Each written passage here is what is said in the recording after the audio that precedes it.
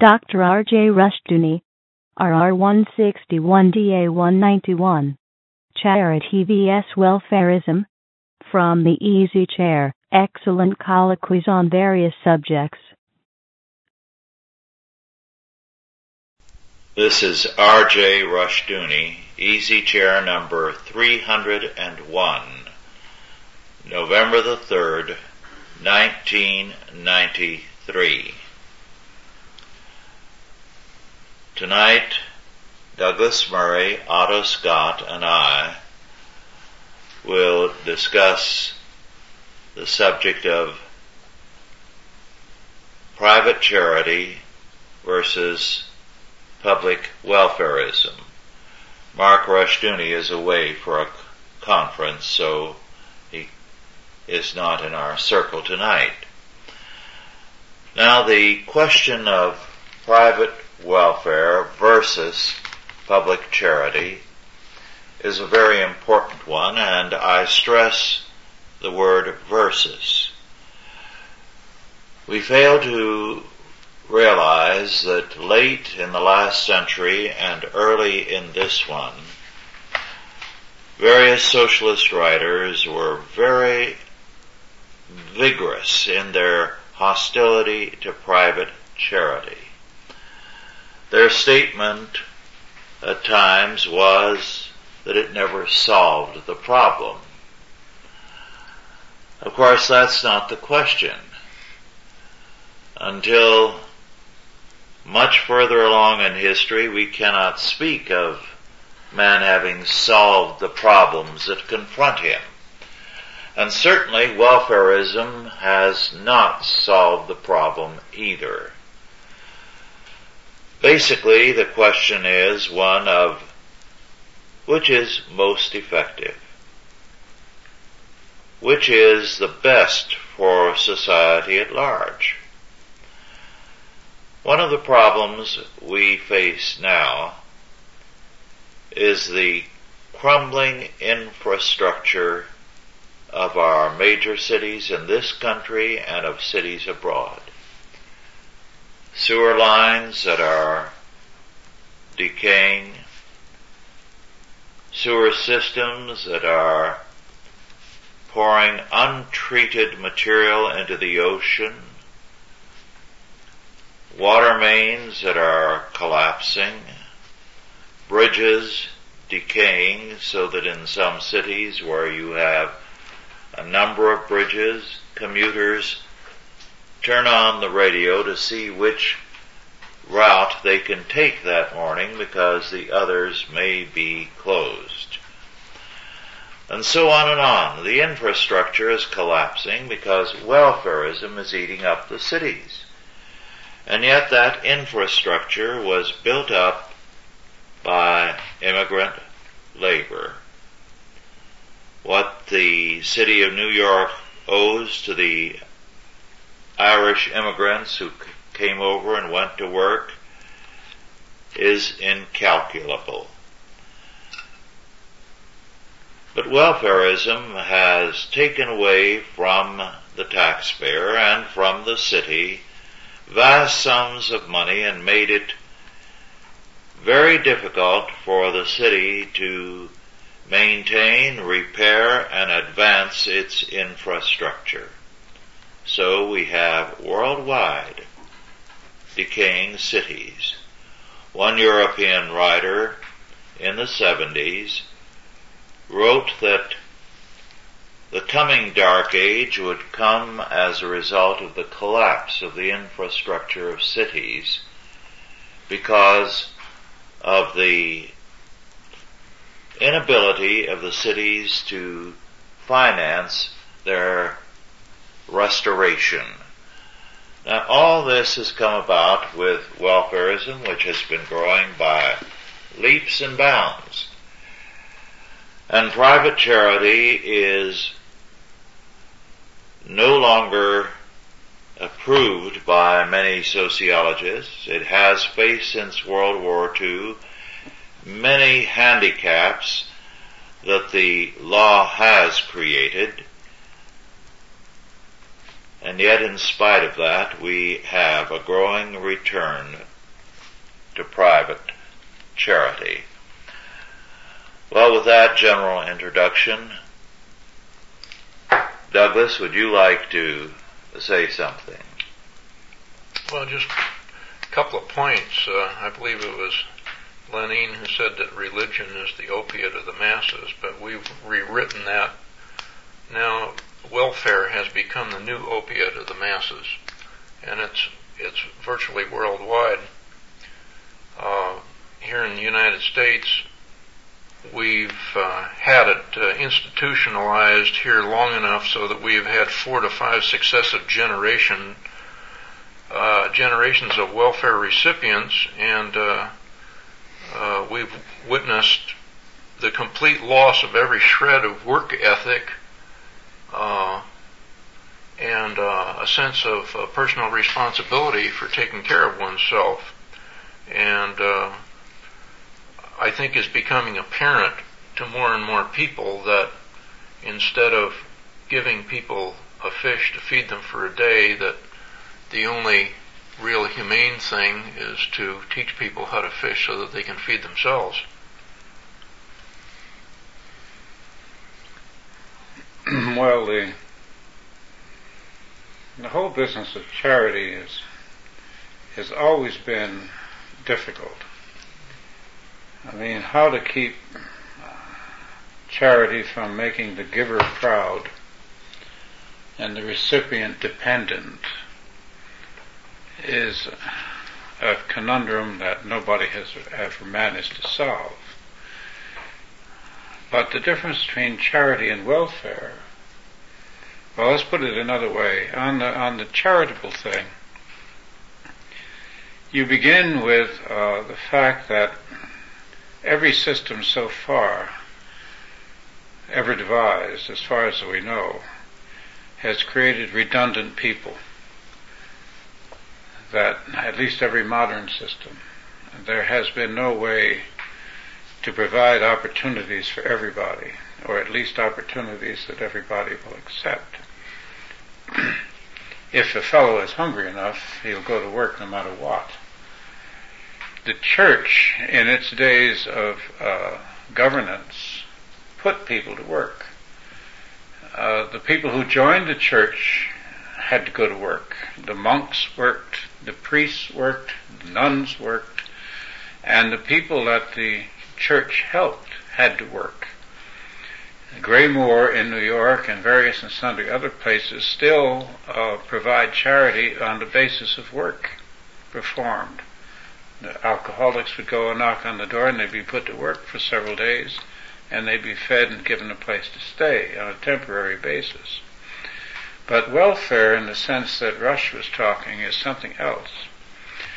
The subway system of New York is in great decay, and when I was living there under Lindsay, they had to seal off a number of the subway branches because they were getting too dangerous to use. And it was interesting that they sealed them off, but they never changed the subway maps in the stations. So they were still showing routes which they didn't use. Now, what led to the decay of the subway? First of all, the subways were built by private corporations, private companies, and it was true they used immigrant labor because immigrant labor was what New York was mainly consisted of for a large part of the 19th century and part of the 20th.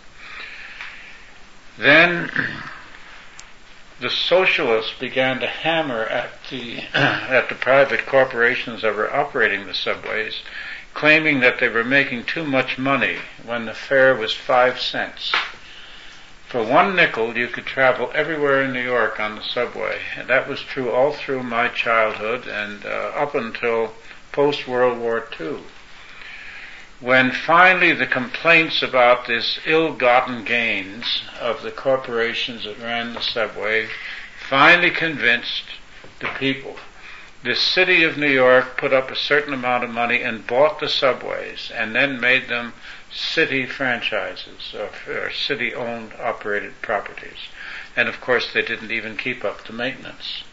Now I understand the subway fare is somewhere between 75 cents and $1. And they jump now. I understand that many of the riders jump over the turnstile. They don't even bother to pay. And there are so many of them and do it so frequently that nobody does anything about it. Well, so there are several things happened here. First of all, the infrastructure that Rush talked about is crumbling. Secondly, the transportation system is crumbling. Third, what remains of the transportation system is beyond the income of the poor people of the city. The homeless are using the subway tunnels as places to live. They're extremely dangerous. People are being shoved off the platform every so often because they might be wearing a suit with a vest, or if it's a woman, they may look too attractive. There's a sign in the subway now advertising surgical remedies for women whose earrings have been torn out of their ears and who need to be patched up. And there are so many that the physicians advertise their services, and so forth. So when we start to talk about charity here, or welfarism, it leads us almost inescapably into the retrograde nature of the culture. Now I heard, and I'll stop at this point, Anne told me that she heard on the air that Yeltsin in Moscow has gathered up all the homeless in Moscow and had them put into some concentration place, some place where he says they're going to be taken care of, but they're off the street. That's the totalitarian answer, and we're beginning to see hour by hour the man that we have backed in Russia. Now, we have no means of taking care of the homeless now, although we spend more on welfare than any nation in the world. Mm-hmm. Well, I have seen in more ways than one over the years the slander of charitable activities in favor of creating a statist alternative. I'll illustrate with one facet: adoption. Now, it used to be before World War II and through World War II until around 1950 or thereafter that if a girl were in trouble and was expecting out of wedlock, contact was made with a pastor or with the Salvation Army or with a priest, and the result was there would be an investigation, if you can call it that, as to the father and his background, his aptitudes, characteristics. And then the pastor or priest could go to the parents who wanted a child and say, here is a baby that's going to be born. These are the facts about the father and the mother. So this is what you can expect will be something of the aptitude and the nature of the child. It'll be of this or that national background. It was a good system. It worked. It provided untold numbers of people with children that they knew quite a bit about before the child was born. Well, what happened about that time was that a barrage of hostile views of adoption were published. Even the Saturday Evening Post, which was at that time very conservative, published a piece that I thought was outrageous to the nth degree. What was happening at that time was that some criminal group for a while was buying children from some of these mothers and selling them to wealthy prospective parents. Now, in the reports that were published, what they did was to put state-sponsored adoptions on one side and criminal and Christian adoptions on the other side. Then they compared them. Then they damned all the Christian adoptions because a certain percentage of them involved selling the baby and so on, which of course was the criminal type of adoption. Now, that was the kind of dishonest means used to condemn adoption. And similar studies were made to show that orphanages were bad places because there were 60 children under the care of a couple. I'm thinking of one home in particular, which produced only boys of exemplary character. But the ratio was bad, according to your sociologists. Therefore, homes had to be condemned, and state institutions replaced them. I cite this to indicate the kind of dishonesty that was routine in order to persuade the public that the state should take over. So essentially the motive is to gain control. Yes. Well, I was sent down by the Christian Herald some years back. Their Bowery mission. Yes, to the Bowery mission, which was one of the first. Mm-hmm. And to do an article on the Bowery mission. And of course, I spent a week or so there. It was around this time of the year, some years back, in the early 60s, I believe. So that's a generation ago. They never printed the article because I had in the article the fact that there were a bunch of young black men who had invaded the Bowery at that time and were murdering and stealing from the drunks. And the Bowery, the publication didn't have the nerve to publish this, and I wouldn't let them change it, so the article was never published. But the Bowery mission was interesting, and of course you know it was a regular mission. I mean, there were only a certain number of beds, and there were a certain number of benches in the chapel. The benches were used as well as the beds, and even under the benches there was room for the men to. The men went through a shower and delousing chamber. They were fed. They had to have a sermon. They listened to a sermon. The people who worked in the mission were, with the exception of the people actually running it, all the workers were people who had come in from the street and were sobering up and recovering.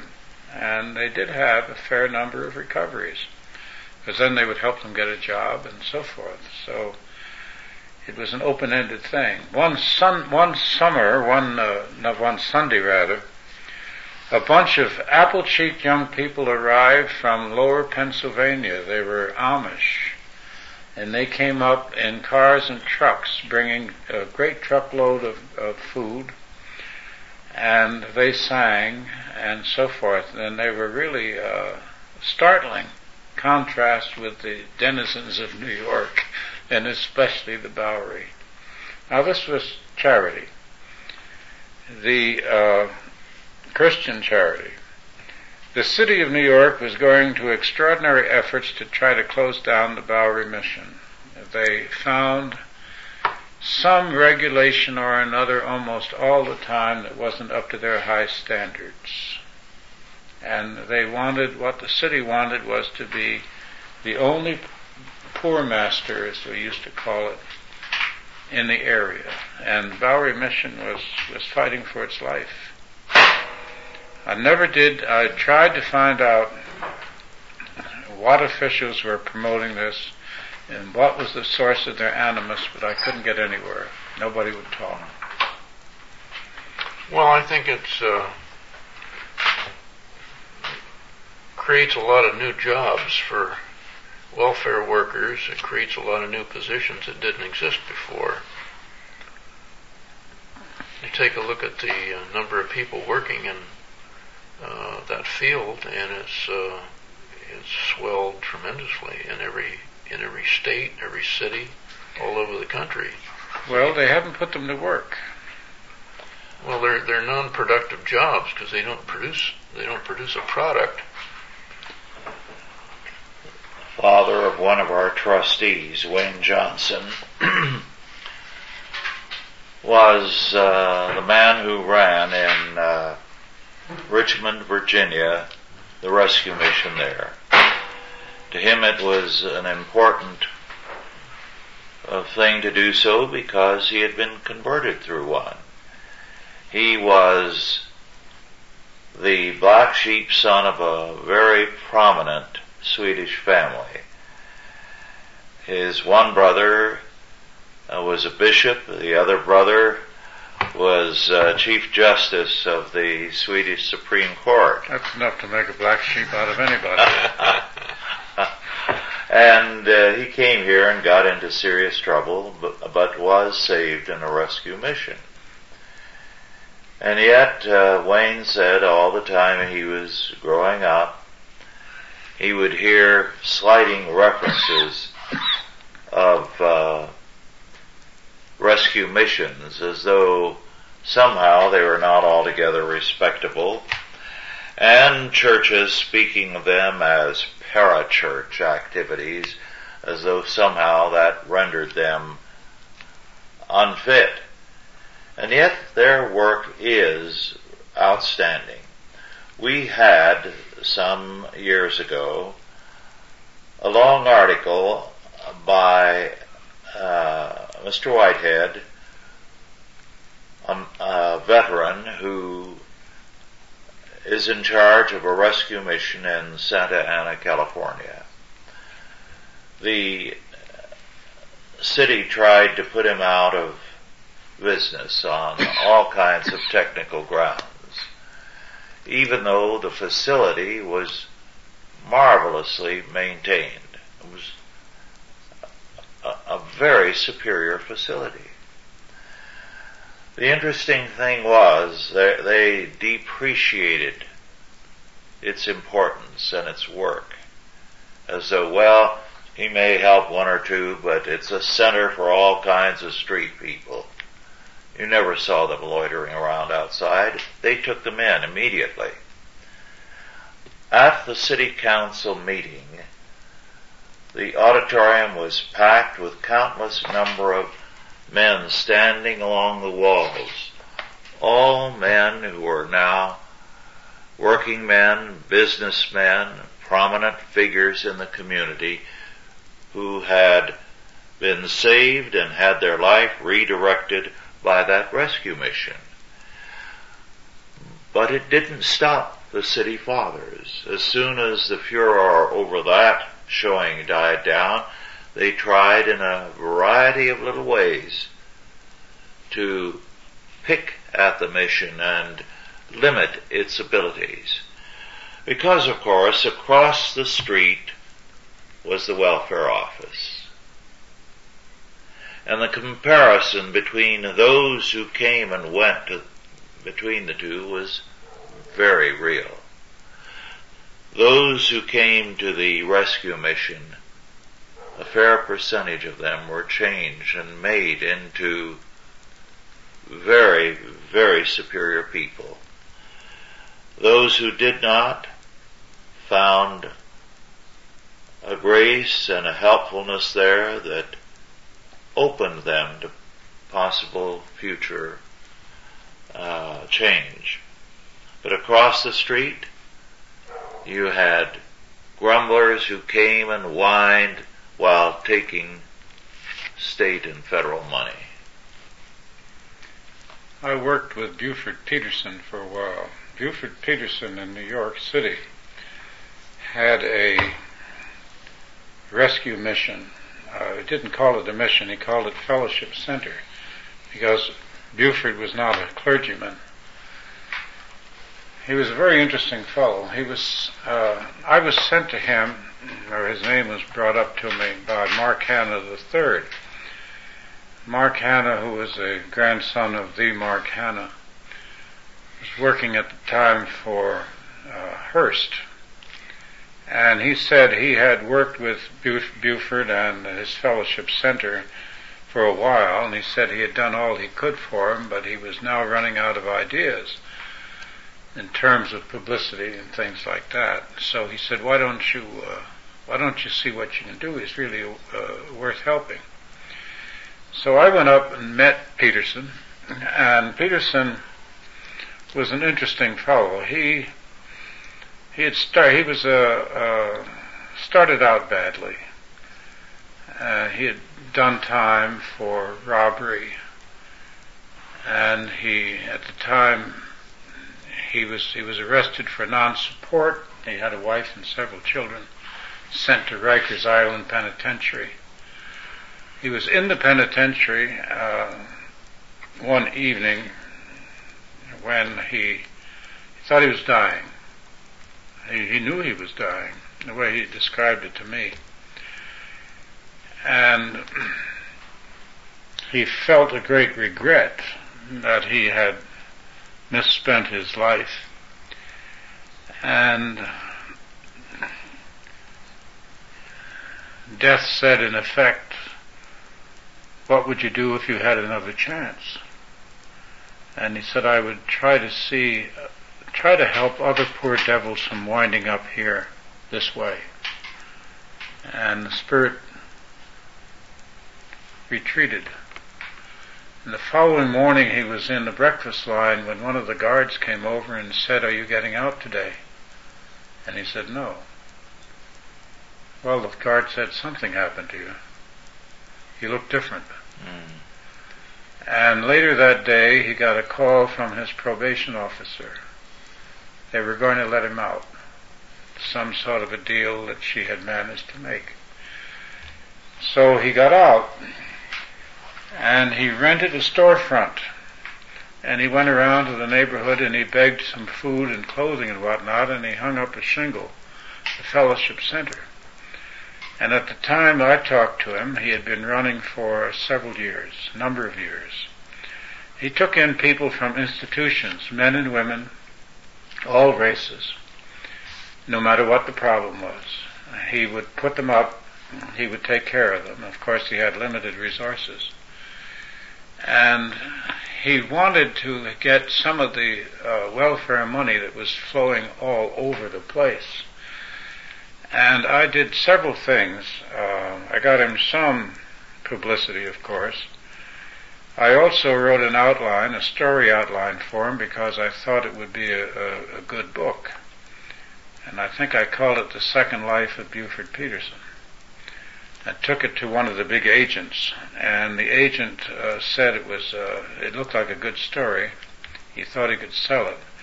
But if somebody else wrote it, because he said, I don't see any pictures when I read your writing. And he said, we need somebody that has a more dramatic touch. And he gave me a choice between Eddie Love, who had written Subways Are for Sleeping, and another fellow whose name I can't remember, who wrote I think it was the Pearson story about a baseball player.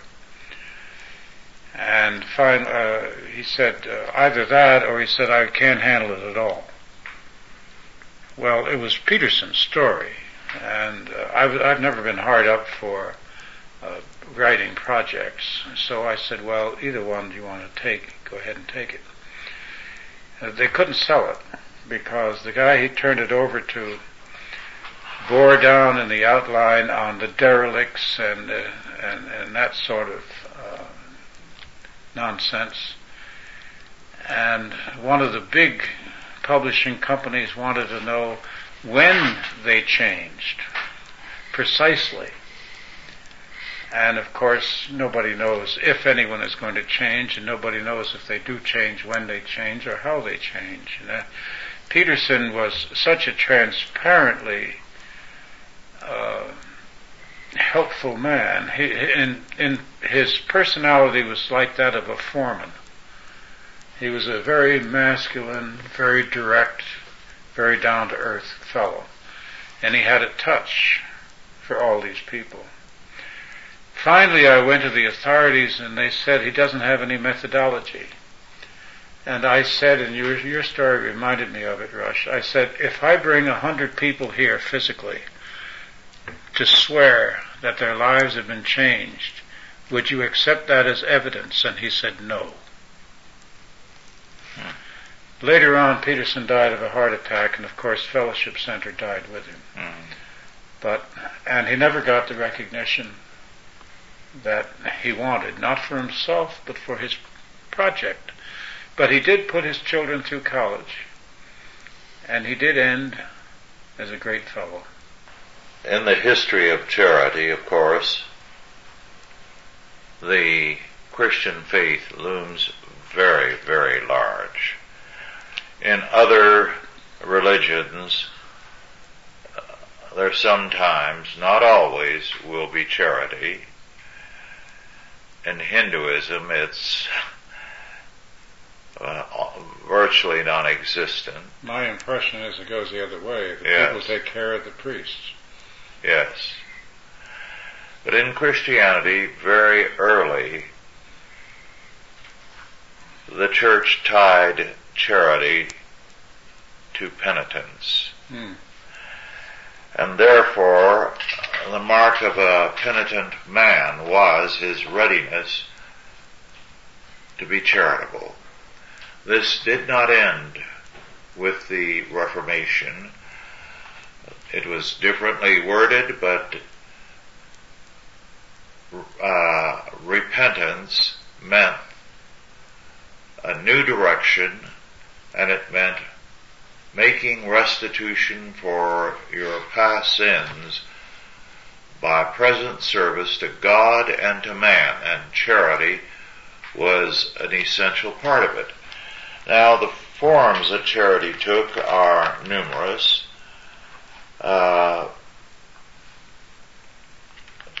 It has included, from very early, loans to young men to help them to start a trade.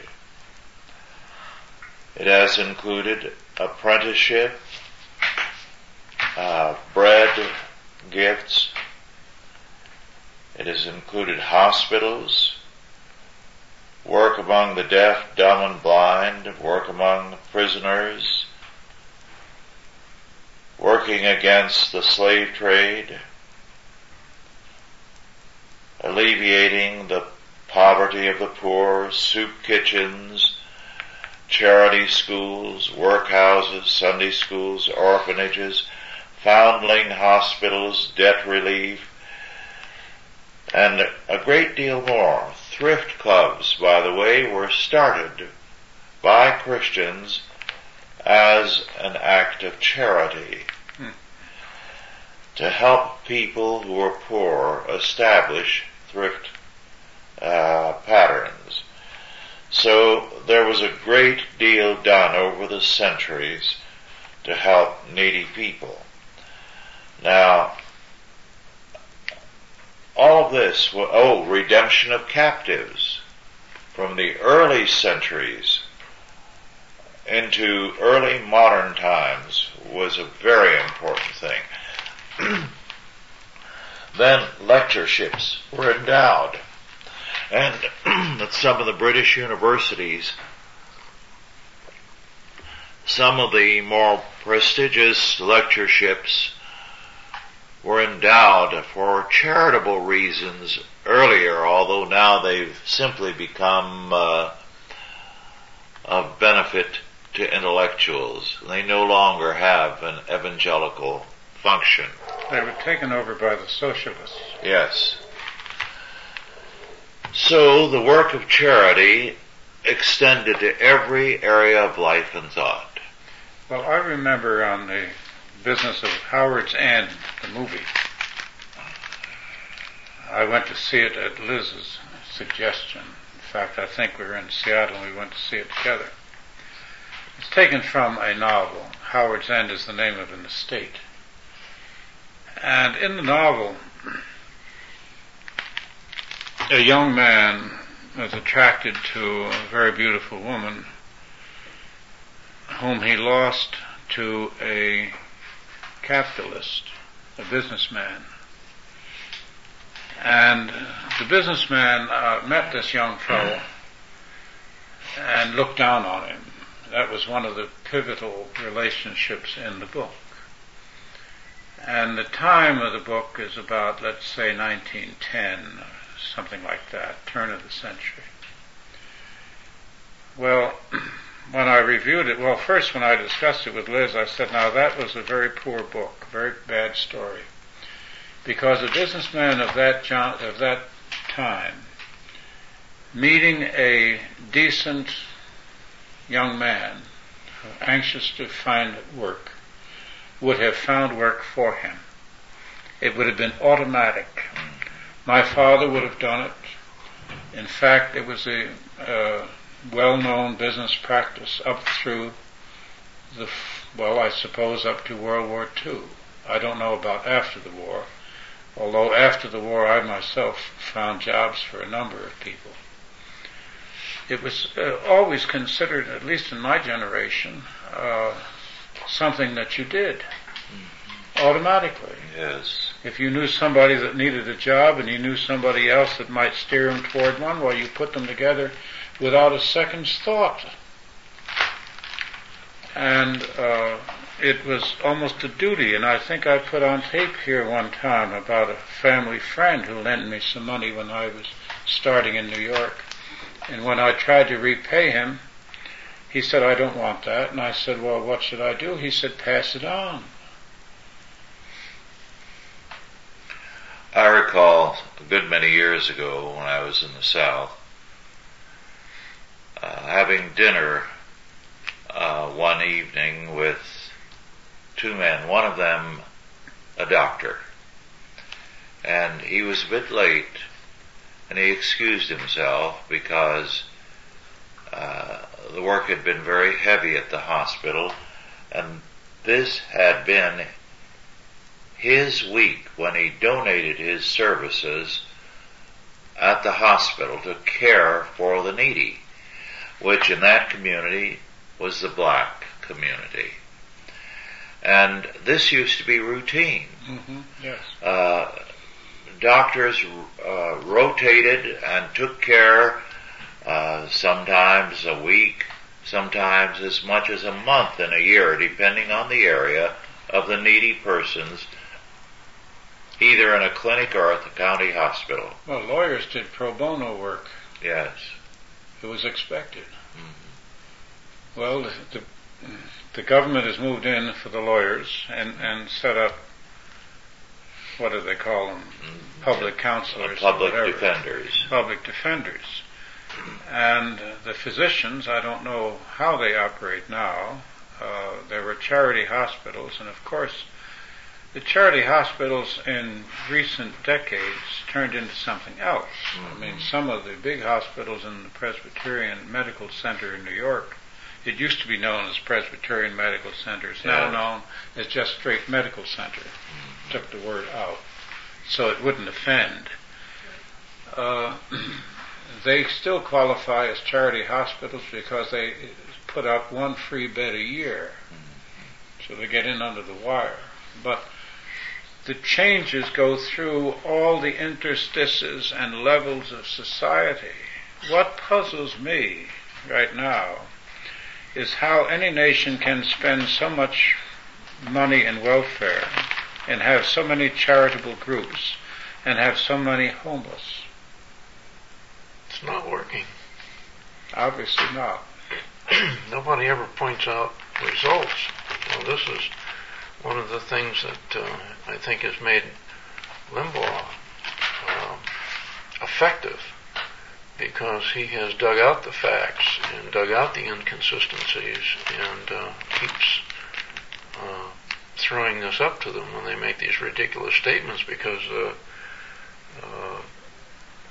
government leaders have become accustomed to not being questioned, of having their statements not questioned, either in the press or by anybody else.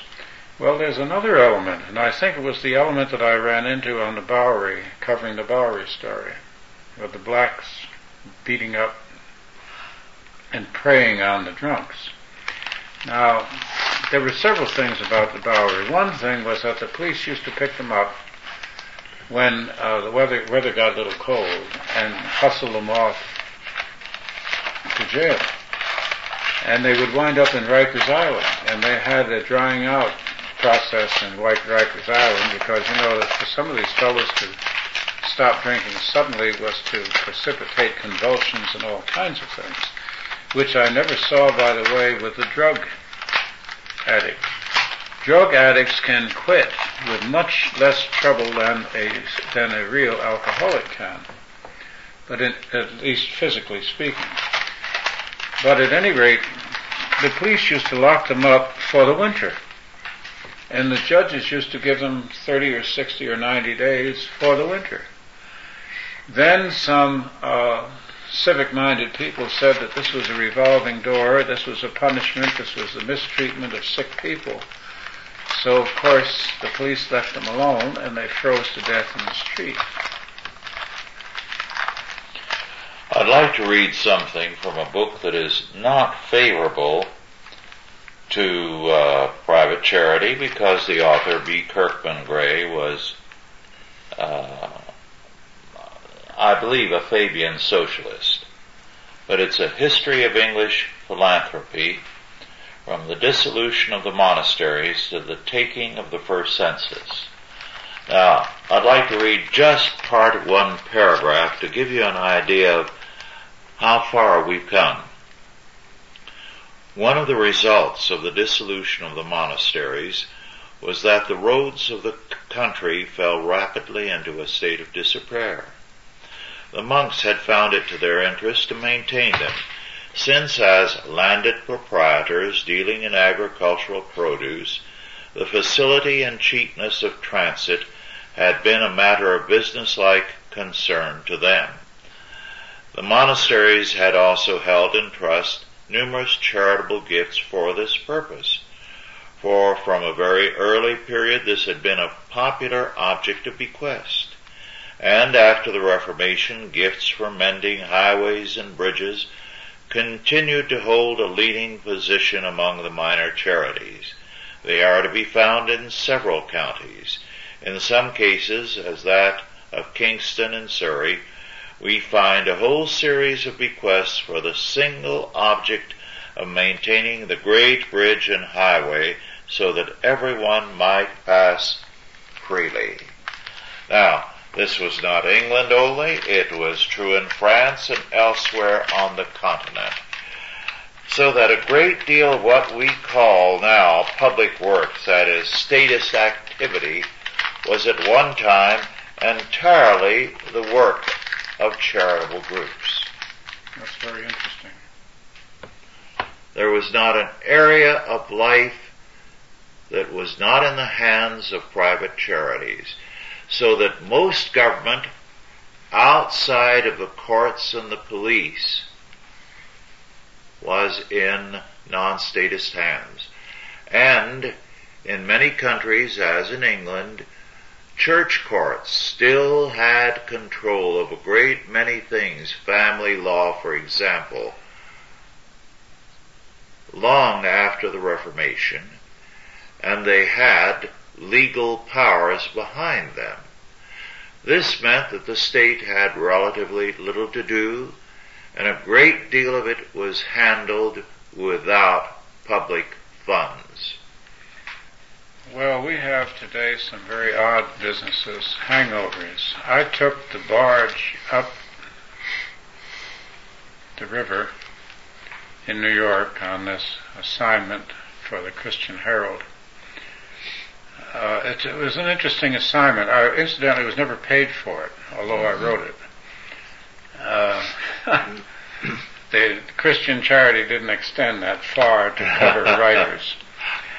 But I did take the barge with the cadavers to the island that they use, and I can't think of the name of the island now offhand.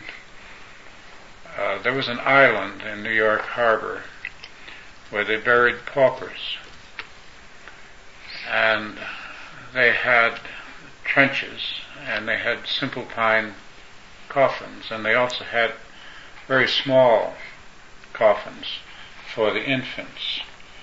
There were, at least now we're talking about a generation ago, we're talking about the early 60s, great numbers of illegal or unregistered births, and the infant was simply tossed someplace. Today it gets on the air, and there were quite a good number in a city the size of New York. There used to be a monument on that island for those who were buried there with a cross.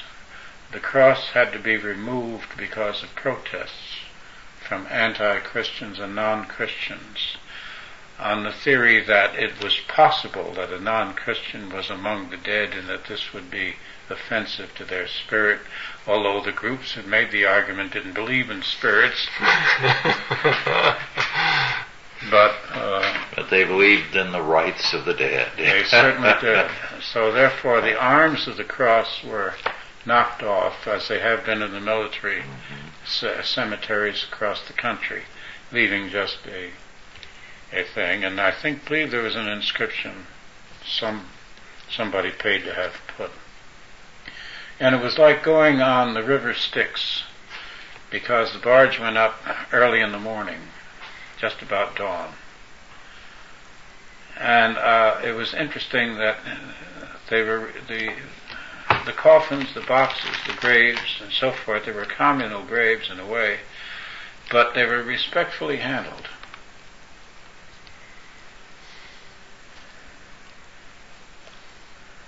Now, I don't believe any other writer has ever made that trip. I've never seen a story on it. But in a century ago, or perhaps a little more, in Dickens's time, all visitors to the United States used to go to poorhouses, to orphanages, to jails, and to hospitals to evaluate the society. These were the places where the handling of the sick, the old, the poor, and the dead were used as earmarks by which you could grade the level of civilization. That's no longer the case. Well, we've become like Gulliver from Gulliver's Travels. We've got all of these regulations where anyone who deals in charity has to be a certified professional. That's right. They have to be government approved. You can't do anything for anybody anymore without the danger of being prosecuted for stepping outside your area of expertise. Well, they're arresting people for feeding the poor in the city, San Francisco and several others, because they don't have a proper license.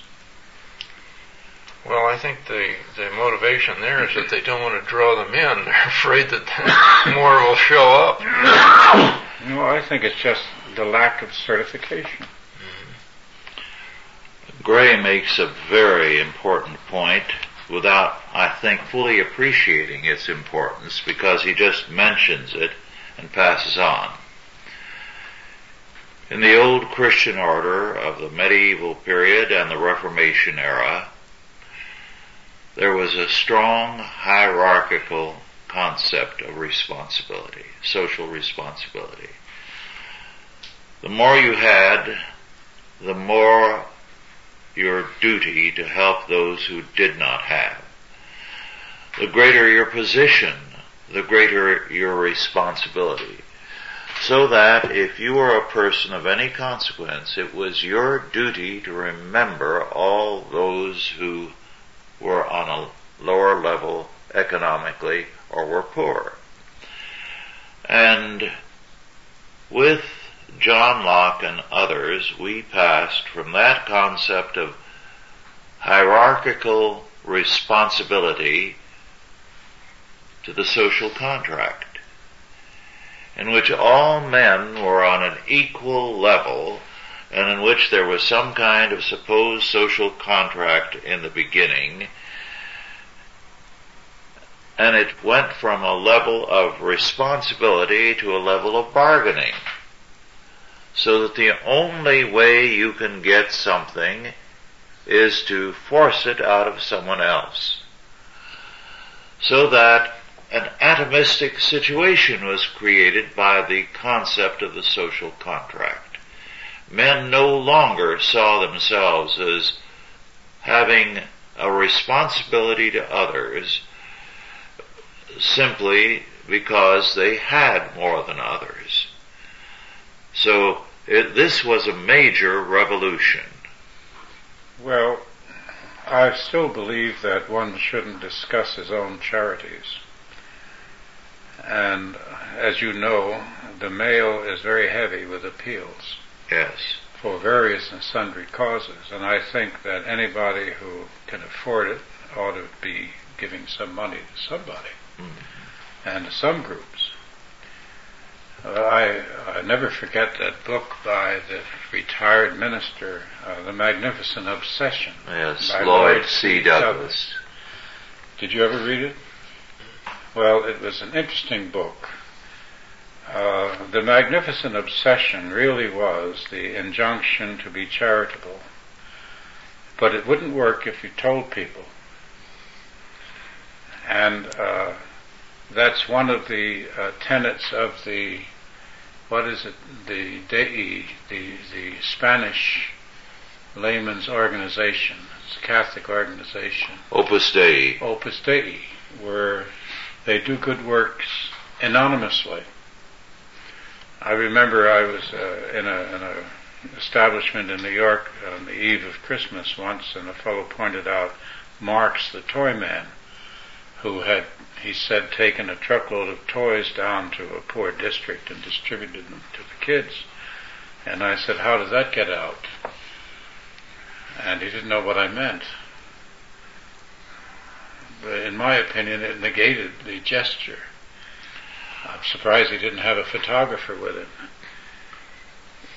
So I don't know where the world is now, because I'm not in the same communal position that I used to be, and I don't know what's done. I know that a corporation like Black & Decker, for instance, gives $1.5 million away every year.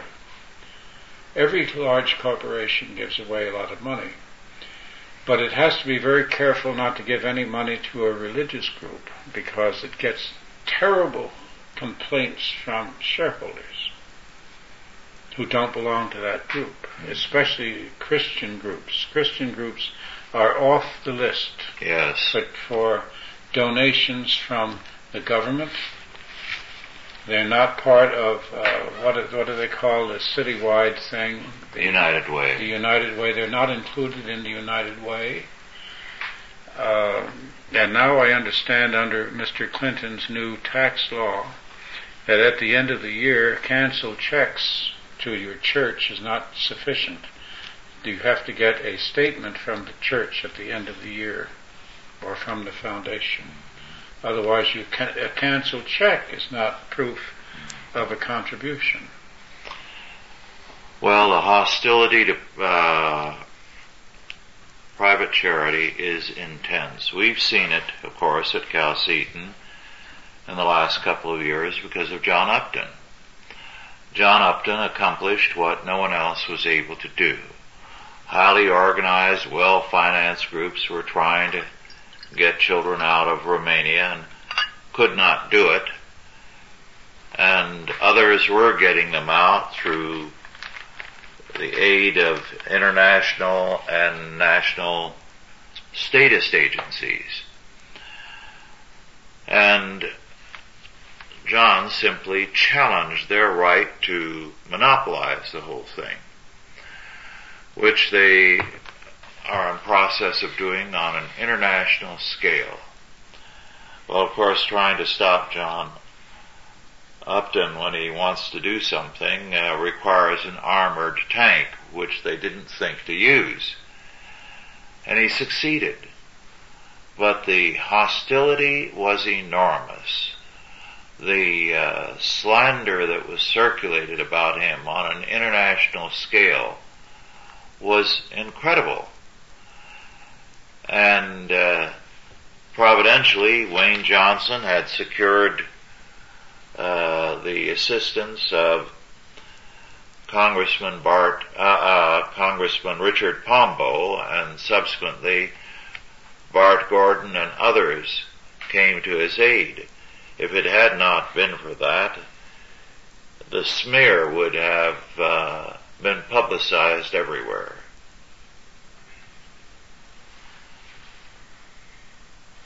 Well, our time is nearing an end. Is there something that you'd like to say by way of conclusion? Well, there's so much more to say about this. Everyone has to think about this in terms of their own life. Many people have given up thinking about their participation in charitable work because they assume that the government has taken it over and in effect shut them out because they don't feel qualified or they're intimidated. But I think that has to be challenged.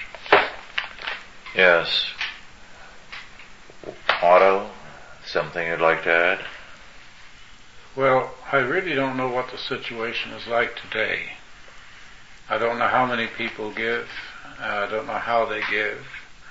My impression is pretty much as Doug says, is that there is an assumption that the government is taking care of the poor when the government is not. And of course, anonymous charity means that the person doesn't feel any gratitude, because how can you be grateful to an impersonal agency?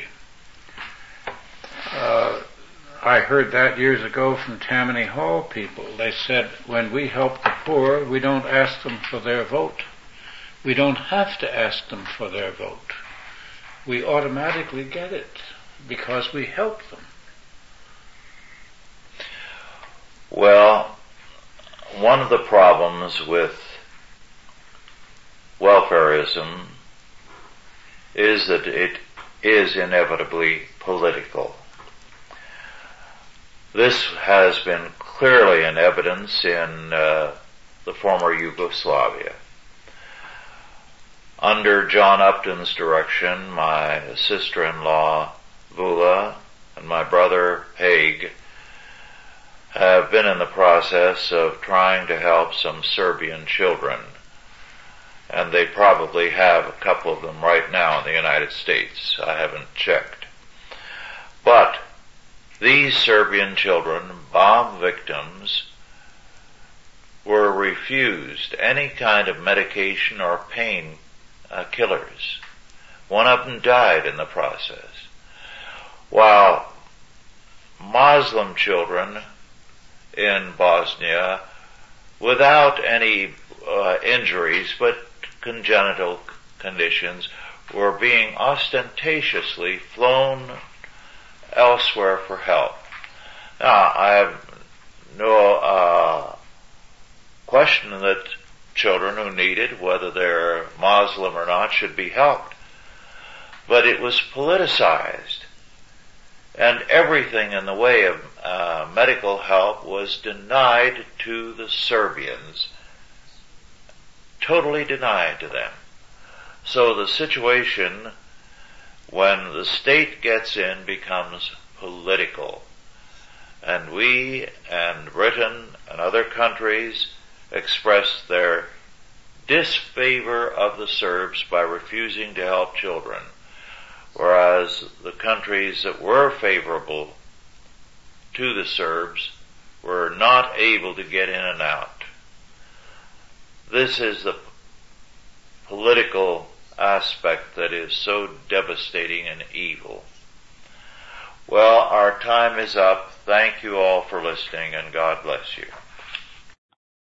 Authorized by the Chalcedon Foundation. Archived by the Mount Olive Tape Library. Digitized by ChristRules.com.